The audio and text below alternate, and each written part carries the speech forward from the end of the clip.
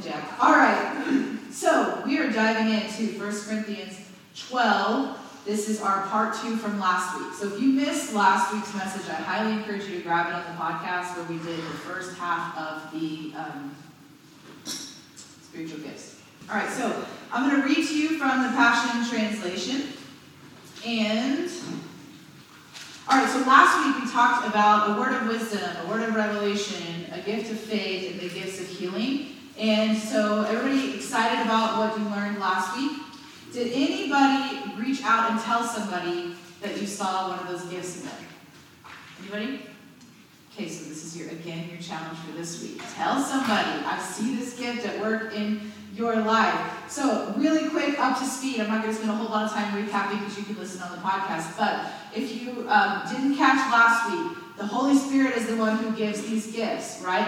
God is the one who apportions who gets what ministry and how we fit into the body at large. So there's nothing to be disappointed about or anything like that. When it comes to these Holy Spirit gifts, we have access to any of them. God has given us permission to go after any of them. So while I'm talking, if you're like, wow, this is what I want in my life, just begin to ask him, Lord, I would like to see this gift work in my life. It's probably not going to be instantaneous. But as we develop and grow in him, a lot of times he will add to our tool belt these giftings so we can partner with him better.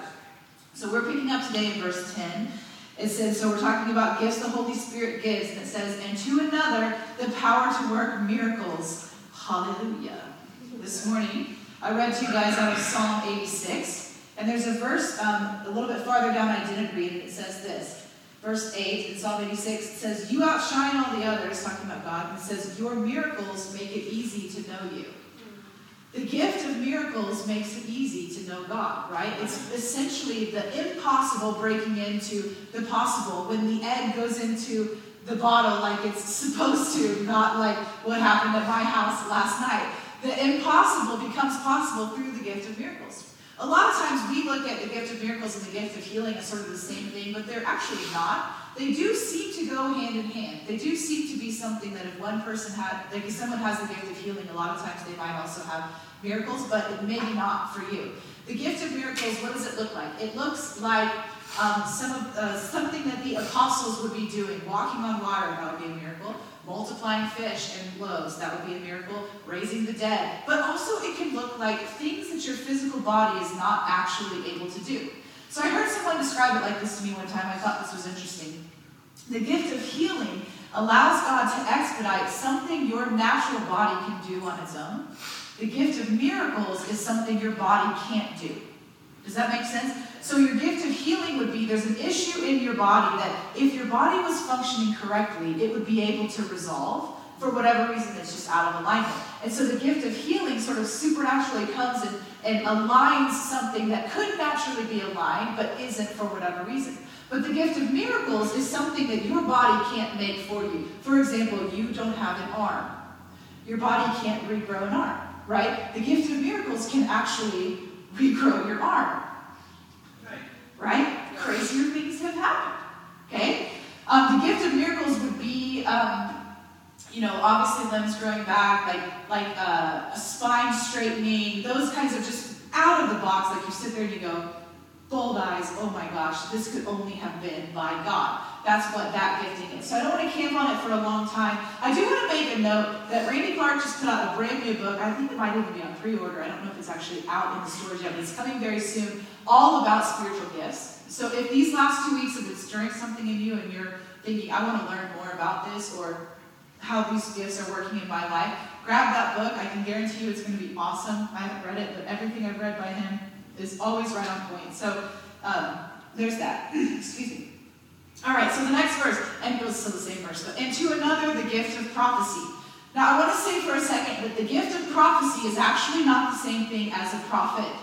God, why did you give it the same word, but two different gifts, right? How do I know that, you might ask? That's a great question. Let me tell you. This gift is given by the Holy Spirit. But in Ephesians, Jesus gives the gift of being a prophet. Well, aren't they the same God? Well, yes, they are, but why does it mention them as two separate things if the gift is exactly the same? Because it's not, right? The office of a prophet or the gifting of being a prophet, a calling in that sense, is not the person who has the greatest level of the gift of prophecy. That's what I thought for a really long time. I just thought, okay, so you just get really, really good at prophecy, and then eventually you become a prophet, like a hierarchy, kind of like a management structure. It's not actually that. You can be called by God to be a prophet and not actually be that great at prophecy like we would consider. It sounds crazy, but it's true. A few years ago, we were having lunch with Graham Cook, who's our personal hero of ours, and he wrecked my mindset about this, like he does in all of his teachings, if you've ever listened to him. And he said, I'm not a blessing prophet. And I thought to myself, what's a blessing prophet? Like, aren't prophets all doing the same thing, you know? And he said, when I was younger in my ministry, people would ask me to come prophesy down the line, like stand you up and just go, you know what I'm talking about, go one by one, and give you a prophetic word. He said, I really am not very good at that. It's not a flow for me. The words I give are really not that great. And he's like, you really don't want me in that setting. He said, I'm a building prophet. And instantly my mindset was shattered. I didn't even consider that you could have a variation in your calling in that way, right? But you can. Excuse me. You can be a building prophet that's not super great at prophecy. You can be really great at prophecy and not actually be a prophet.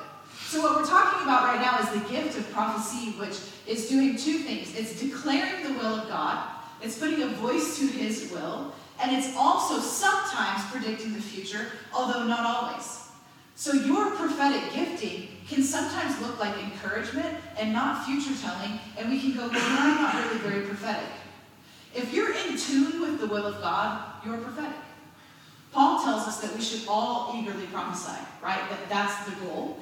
And so, and that we're all, it's available to every believer. Why? Because in John 10, it tells us that our sheep, God's sheep, us, hear his voice. That if we call ourselves a child of God, if we've accepted Jesus, then we have an ability to hear his voice.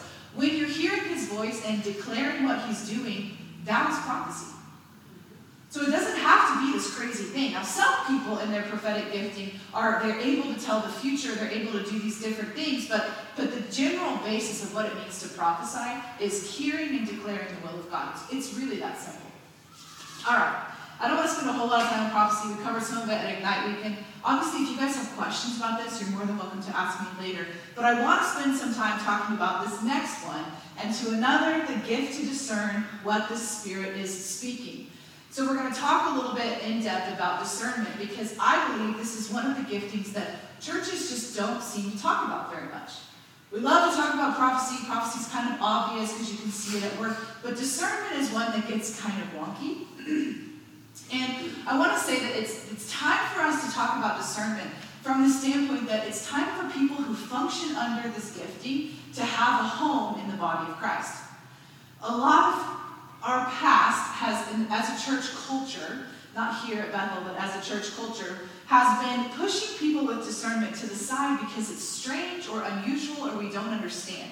So what is discernment? I know some of you guys know what it is because you function in this gifting. But I want to read you, essentially, this is what the Cliff Notes said. I think this is a good definition. Discernment is greatly needed in the church today to hear the voice of the Lord clearly and to know when defilement is attempting to enter the assembly. It talks about this gifting is used to discern, is this from God or is it from an evil source or is it from a fleshly motive? It's that simple, and also that's wildly complex, right? So you have the gift of discernment working at your life. A couple things tend to happen. Number one, as a child, if you have the gift of discernment, you tend to gravitate towards supernatural stories. Okay? There's a desire to see the supernatural play out because you're hardwired to experience that realm. And so if you don't have parents who know the Holy Spirit, you'll end up gravitating towards stories that come from the devil. I know for me as a kid, this is one of my giftings that I function in the most commonly. And I was all about the Salem witch trials, like all about. So we went to Boston and a family trip, late or elementary, early middle school time, and we went to the Salem Witch Trials Museum, and I very vividly, I wasn't practicing witchcraft or anything like that, but I was fascinated by it. I was fascinated by how you could harness some sort of power to do something. I was in a church that had no grade, well at the time I wasn't even in a church, so in a home that had no grade for the supernatural. And even if there was a grid for it, there was no grid for God in it. So this part of me was craving it, and I began to try to find an outlet for it. One of the ways you can know that discernment is happening in your home is look at what types of things your children are gravitating towards. It doesn't mean they're inherently evil. It means there's something in them that's picking up on things from the supernatural realm. And what we need to do as parents is harness that and go, hey, that's actually the bad stuff. Let me show you the good stuff, right? This gifting is for you to get to interact with God. And it's amazing. And when you can teach your kids to do that, man, they are saved from so much bad things. One of the other things that you can notice in someone who has the gift of discernment, and this is before they realize it themselves, they can tend to be judgmental. So from one discerner to another, I say that with all grace, right? Sometimes, not always, but sometimes those that are really judgmental, they are picking up on something and they don't know what to do with it, and so they end up casting judgment about it instead of doing what God wants to do about it, right? Because of these two things, people with discernment can tend to think they're kind of crazy. Like they might share a little bit about what they're feeling, and when they don't find a home in someone else that gets it, then they can start to go, what's wrong with me? And they internalize that something's wrong with me instead of recognizing this is actually a gift God has given you to affect change around you, not to be bombarded by it. Does that make sense? So this is an important thing to know. In a minute, we're going to talk about how do you handle people in your life that have the gift of discernment. How can you be helpful to them? But before we talk about that, I want to say, this is what the gift of discernment does at its best, okay? It is able to accurately and very quickly see the motives behind something. It's able to accurately and very quickly see, are we on track for where we're trying to go, right? It's something that you can't, there is no reason behind it. It's like a knowing. We talked about that with the word of knowledge before. There's like this knowing that happens. That's what it's like with discernment. For some people, when they discern, they'll literally see words across people's heads or faces that will say, an issue, abuse, trauma, pride, whatever, different things.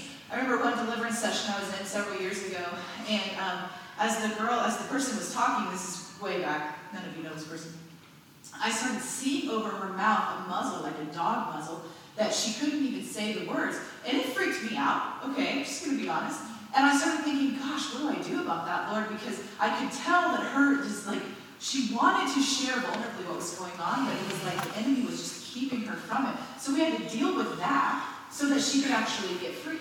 That's discernment. It's being able to say, you might think this is your problem, but really it's this problem over here.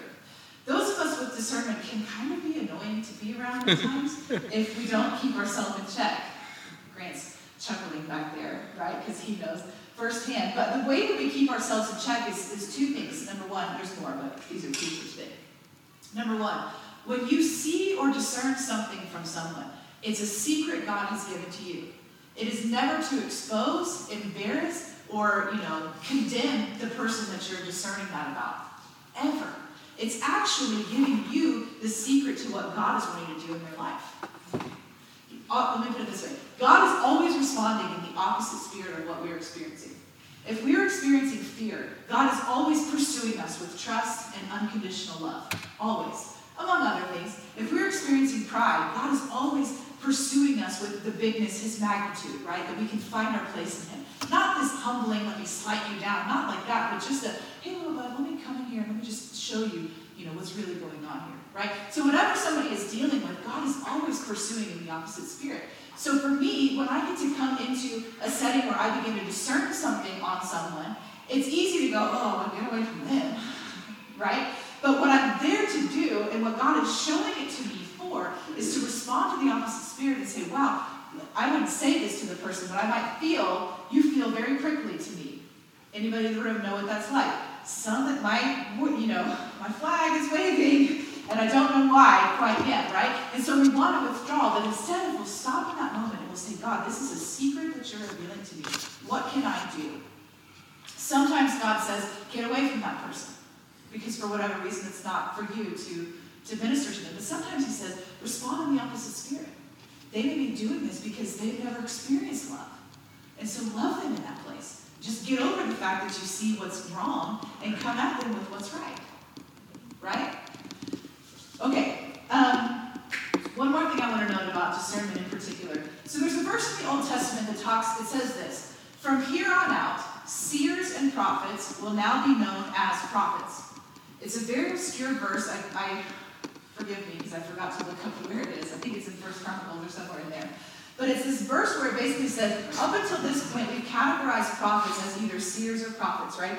Prophets, the name that we use, the description would be this Old Testament style prophet, the bubbling up of a word, a knowing that we talked about last week. A seer is someone who sees. So we see that in Elijah, right? And he says, look out and see. Is the cloud forming yet, right? And others, oh gosh, so many stories. Elisha looking for the army that's coming around them, right? So many stories of what it looks like to see in the Spirit. But in the New Testament, New Covenant world we now live in, there are still seers. There are still those who interact with the spirit realm in a way by what they see. I want to put it like this, that they stand at the door between the natural and the supernatural, and they get to watch what's going on. And if they're discerning, which almost always they are, then they can tell, whoa, something got in that was bad. We have a restaurant in our family. Well, I like to go. Everybody in the family except Grant likes to go to. I don't know if you guys have those experiences where it's like one person, so you gotta, on their good day, they'll want to go. And every time we would go to this restaurant, within 10 minutes, our family would be in some big fight. Every time. And I would just be like, wanting to claw my eyeballs out and get out of the restaurant. And I couldn't figure out why the first 2 times, because I liked the food. And then it hit me, oh, Lord, something is going on here. And it's here. It's not in my family, because we leave the restaurant, and we're all kumbaya laughing in the car. It's like when we're in this building. And so I said to him, the next time we go, we got to sit in the car and we got to pray, because we're coming under something that's here in this building. Right? It's difficult to be a discerning person in that way, but when we come under something, because we're standing in that, oh, this is not right. This is not from me. Oh, this doesn't belong here. I believe we all have a measure of discernment. I believe us women have a greater measure. The natural world calls it motherly intuition, but it's actually discernment. When anyone has been put in your care, even if they're not your own natural children, adopted children, spiritual children, you get a heightened sense of awareness of what's going on in their life. It's motherly intuition, it's discernment. All you mamas know, when you're sitting there, you're making brownies in the kitchen, and you just know something is not right. And you go in there and they're digging something out, or you're like, are you kidding? It's actually a gifting at work in your life. Right? Right. And so when we begin to celebrate what's actually happening, we can press into it and see it grow. So going back to the seers, because I got a little off topic there. The seers, we have this interesting ability to see what's going on. It's like we see it with our spiritual eyes, and that's a form of discernment. So you can actually see slime coming off of people when they're under huge weights of sin. I'm not going to go into all the details, but if you see that, then you know. And you know that you have a friend here in this room. Because what happens with this gifting is, since we don't understand it, if you end up getting lonely and isolated. And when you get isolated, one or two things happen. You become really prideful because you think you're the only person in the room that knows better. Oh, because I can see what's really going on here, right? That's not God. Or the other option is, instead of being prideful, you go crazy. You start going, something is wrong, and you maybe start going to counseling, which, nothing bad about counseling. I'm all about counseling. But, if you're going to counseling just because you got a Holy Spirit gifting working in you, then maybe there's other things that you need some clarity on. And so we go, I don't know, am I going crazy? What's going on here? I can't stop seeing these things. But when we're in line with the body of Christ, with our covering with Jesus, with every, in line, this gifting can become the greatest blessing in your life. And so I wanted to camp on it a little bit this morning because I feel like we do a disservice to a large portion of the church that functions in this gifting when we don't stop and say, you're not crazy. And also, what you see is not always the full accurate picture. Because Paul says we only know in part, we only prophesy in part, right? Some of my greatest moments with the Lord have been when I was discerning something in the Spirit, and a friend of mine was discerning something the same but kind of different. And so together we get to put our picture together, right? And it's like, oh, wow, what a beautiful God we serve. Amen. Thank you. All right, so what do you need? If you're a discerning person, what do you need? I'm going to tell you what you need to do and then what people around you need to do. Because chances are in this room, most of you are living in close proximity of someone that has this gifting. So one thing that can be helpful, if you are a discerning person, give yourself grace. And learn to pursue God in the things that you're experiencing. Okay? When you start to feel heaviness, You learn to pursue God to let that lift, right? We're not trying to run away from the gifting to avoid everything about it. We're actually trying to steward it in a way that brings about breakthrough. Sometimes those seasons are longer than we care for them to be. And so one thing that people who have discernment need is they need somebody in their life who will listen to them, speak life into them, and pray with them. That's different than praying for someone, right? When we pray for someone, I listen to you and I say, okay, I'm going to pray for you. And I leave. And there's a trust there that I am going to pray for you. But when we pray with somebody, we come around and we say, listen, you've been given this gift, right? We speak prophetically life into them. This is a gift that's meant to bless you, not to hinder you, not to weigh you down. Okay, let's put it this way. You're with somebody, they're discerning something really heavy that's really overwhelming to them. And so they start to share with you. And if you're not discerning, sometimes what do? You kind of check out because you don't know or you don't get it or it doesn't make sense to you. Instead of checking out, lean in, put your arm around and say, let's pray about that together. Right? Become a support system for them, because what happens when you have this gifting is it's so overwhelming sometimes that you do want to run from it, even though this gifting is really meant to bless the whole body. So in this context here at this church, because that's what we're talking about, how do we bring these giftings into play with us, is when you walk in the room and you have permission to pray against whatever you're discerning.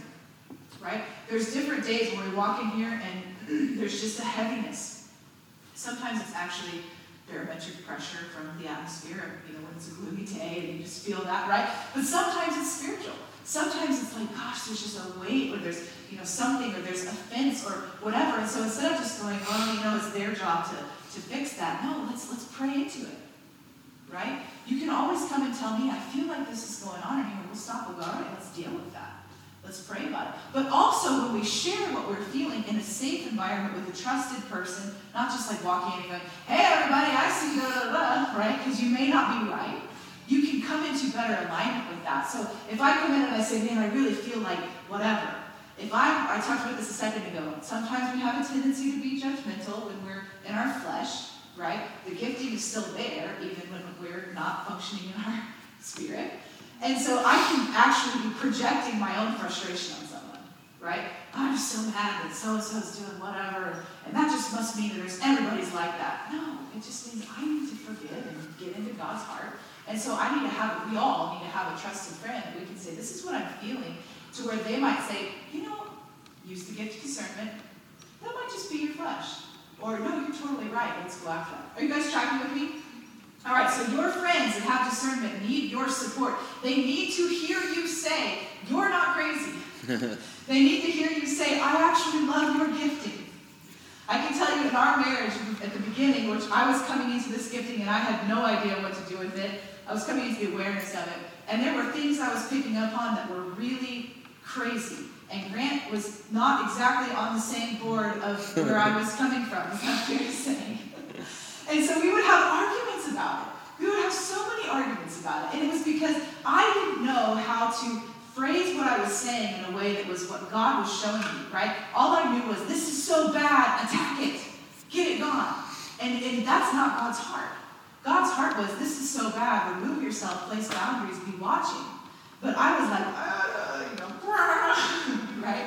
Then it took a long time for me to learn, I don't have to overemphasize my frustration to get across the point of what God is showing me. If God is showing me, it's because he wants to do something with it, so we trust him. Does that make sense? Yeah. All right. So, I'm going to come back to this in a second, but I just want to make mention of the next two. Speaking in tongues and the gift of interpretation of tongues. So we've been talking about tongues a lot the last couple weeks. One thing I want to make a note of again is when we pray in tongues, it's our spirit, your own spirit, that's edified. And we're praying the very will of God. So if you're in a bind in your life, pray in tongues. Your spirit will actually lead you through. Sometimes our brain can't catch up, or it's too heavy laden with the details. And so we need our spirit to guide us through that. But praying in tongues is not, let's see, let me put it this way. It's one aspect of the gift of tongues. The other aspect is a corporate tongue. Has anybody ever experienced a corporate tongue? Where somebody believes that the gift of tongues is for everybody in the room, right? And so where we know that that's from God is when the gift of interpretation follows that. They go hand in hand, right? kind of like healing and miracles, but actually much more like the Q and U are married. They're never separated. They're always together in the alphabet. And so when we see the gift of tongues happen in a corporate setting, someone believes they have a word from the Lord, they speak in tongues over everyone, and then someone will have an interpretation very quickly. So one of the ways we know as sort of a protocol or a protective or a guardrail, however you want to word it, is that when the interpretation doesn't come, then the tongue wasn't from the Lord. It's really that simple. A friend of mine, they're pastors in the Northeast, and they have just the greatest loving heart. I just love them. And she was telling me this story a few months ago about a corporate tongue that had happened in their church. And in the middle of her husband's message, somebody stood up and started praying in tongues, and it's very loud when someone has a corporate tongue, And so they started praying. And so he waited, and he said, okay, let's have an interpretation. They waited for almost 5 minutes. And he said, okay, that wasn't from the Lord, and he moved on. And I thought to myself, he said that to our whole church? And she said, yeah, because it's true. I was like, well, yeah, it's true, but wow. And it was so interesting to go, you know what? That is the will of God. To be able to say, hey, you hit it. Or, hey, better luck next time. Right? Why do I bring this up? Because as I was praying over this message, the Lord put it this way to me. He said, we have to separate our identity. Right? Our identity is established by God. We are called by God. We are His children. We are His co-heir. We are accepted. You can never earn your salvation. You can never earn His love. You can grow in wisdom and favor and stature, but you cannot make Him love you more, right? We have been, through faith, we have access all of this realm that works cannot access for us. What does that mean? The more you spend time with God will grow your character, your stature, your favor, but it won't grow God's love for you. It's always constant to you, right? Faith without works is dead. We have to have something coming out of our faith to show that it's alive and well. We have to be functioning in our faith, but by working ourselves into faith, it never works. You can't get there, right? And so when we merge our giftings and our identity, then we have a problem with that story I just told you, because if somebody says to you, wow, that wasn't from the Lord, now it feels like I'm not from the Lord, right? It's like two merged together. But when we're able to separate, we can look at it like this. When you get your driver's license, you've passed the test, you've been given, or you get a car, you have insurance, so now you have access to the road. Anyone over 30 here knows you don't know that much about driving, right? Anybody that's been driving for a while knows, well, there's a lot more to learn. Yes, you've been given access, but to say you're a professional driver is kind of a stretch. It's kind of like that when we're talking about the gifting. Who we are as a person, as a son or daughter of God, is established and firm. It never changes, but we grow in our giftings. So if we're able to separate those two, then we can grow. Then we can be corrected. Then we can be encouraged. We can be shown when we're swerving in the middle lane because we were a little distracted. Right? So I think what happens in the body of Christ, especially over the last couple 100 years, or at least 100 years in America, is there's been this sort of merging of the gifting and the identity to where it's like, well, I'm a prophet, or well, I'm a discerner, or I'm a healer. And so we take the gifting and we make it our identity. And when we do that, we lose the opportunity to be shaped in that process. And so when we lose the opportunity to be shaped, it becomes really dangerous. And then these giftings that have been given to us as a bridge to the heart of God actually become like a barricade, right? When somebody makes a wrong move in a gifting, it should not be that big of a deal. Honestly, it should be, oh, wow, hey, thank you for stepping out. Better luck next time. I don't mean that like a bad way.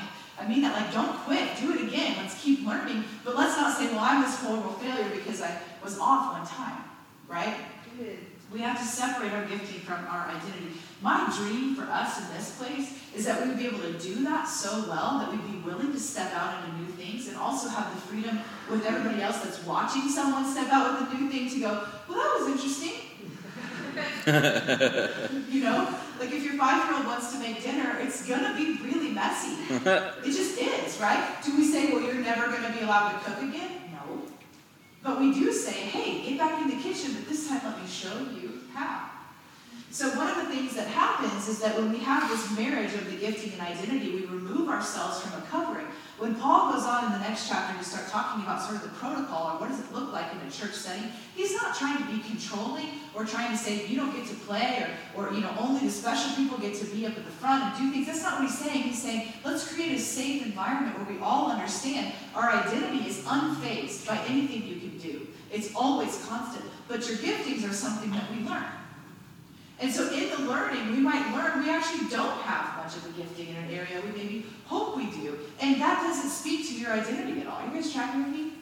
This is so important, but I think you guys mostly know.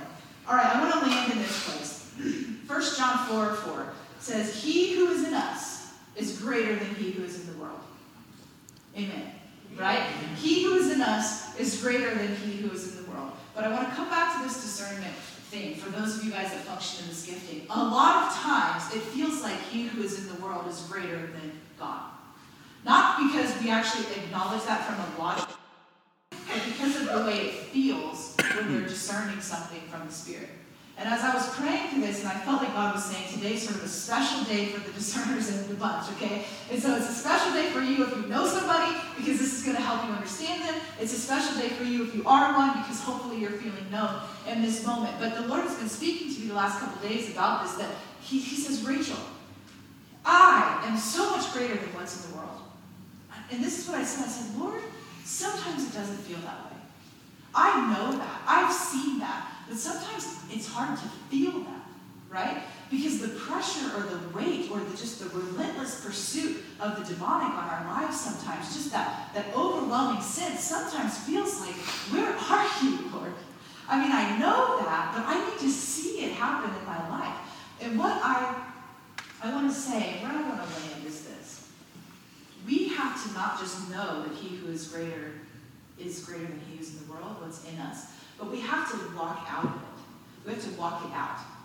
So I've been having this picture from the Lord the last several weeks. It's been really fascinating me, and this is what it looks like. I'll see myself standing there, and then I will see Jesus come from behind and step into me. It's a very weird picture, and he's slowly unpacking it for me. But one of the things he's been showing me is when I let him come in, he becomes greater.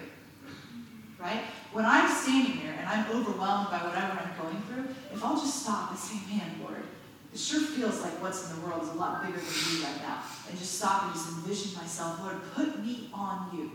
You come inside of me, right? Because without you, nothing I do is really going to work anyway. And so I need you to come in and be that greater thing so that I can overcome. Graham Cook puts it this way. I was listening to a prophetic word he gave at a conference last year, and he said, when there's 1,000 pounds of pressure on the outside of you, you will find God to be 1,001 pounds within. It might not be this overwhelming force that takes over at first, but it's enough to overcome the status quo, right? It's enough pressure to push back. And as we step into that peace pressure, we begin to overtake the enemy. So personally, for the last few months, I've been on this interesting experience, probably been maybe 7 months now, where, I don't know, somehow there's just been a lot more warfare around my life than there has been in the past times. And I don't know if you guys are discerning, it kind of seems like it goes in seasons, right? You'll have a break for a little while, and then it's like, hello, I don't know if I stepped into something new or what, but now it's like all the enemy just hates me and I feel it all the time. And the last several months has been that. It's been, I can't even tell you the crazy stories that have been happening because I don't even want to get into it. But the last 2 weeks, I've been on this just pursuit with the Lord of saying, God, if you're greater than what's in the world, then how am I going to see that happen, right? And he's been showing me, you can put me on, right? I can come inside of you and we can overtake this. But he's also been showing me how to not back down, because as we move forward, the gates of hell can't prevail. Right? It's not that we circle the wagons and we're such a strong shield that the gates of hell can't get in. It's that I had this picture in pre-service prayer today. It's that as we circle the wagons and we come together and we unite, then we step forward and it's like, bah! It ricochets into the spirit realm and the gates of hell just fall over like tiny little dominoes. Those gates that felt so overwhelming, that felt so stifling, they fall when we step into the greatness of God. Who we are as ourselves is not greater than what's in the world. Just in and of ourselves, we wake up in the morning, good day or bad day. We are not enough to do that. But when Jesus steps into us, when he puts us on, when he partners with us, co-heirs, whatever language you want to use, that's what's happening, and it's like ricochets. So what was so cool, I had that picture in pre-service prayer, and I've been having a lot of interaction with snakes. It's been an interesting 6 months, okay? 8 months, actually, really. And I've had several dreams of lots of reptile things, and all of them have preceded a very interesting spiritual warfare moment, and that's what it's like when you're a discerner, right? And you know if you know. And so in this process, I've been seeing this picture over and over again. And in the picture, the snake is never fully killed. It's just incapacitated. And I've been saying, Lord, what else can I do? I need that thing dead, right? Like gone, like can't come back, right? I don't want to keep having pictures of, I know we're moving forward, I know we're making headway, I know we're breaking through. So that's not the question.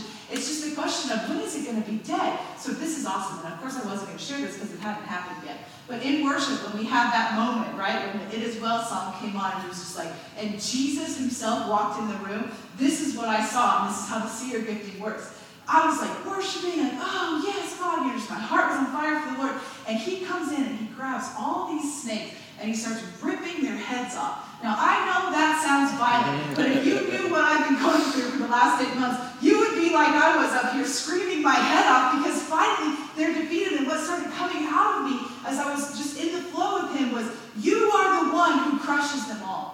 You are the one, not me, not my gifting, not my greatest day, man. Lord, I have nothing to do with it, but when you step on the scene, it was the coolest thing. I wish I could show you, like a ninja grabbing all these snakes in the air, and this is not me.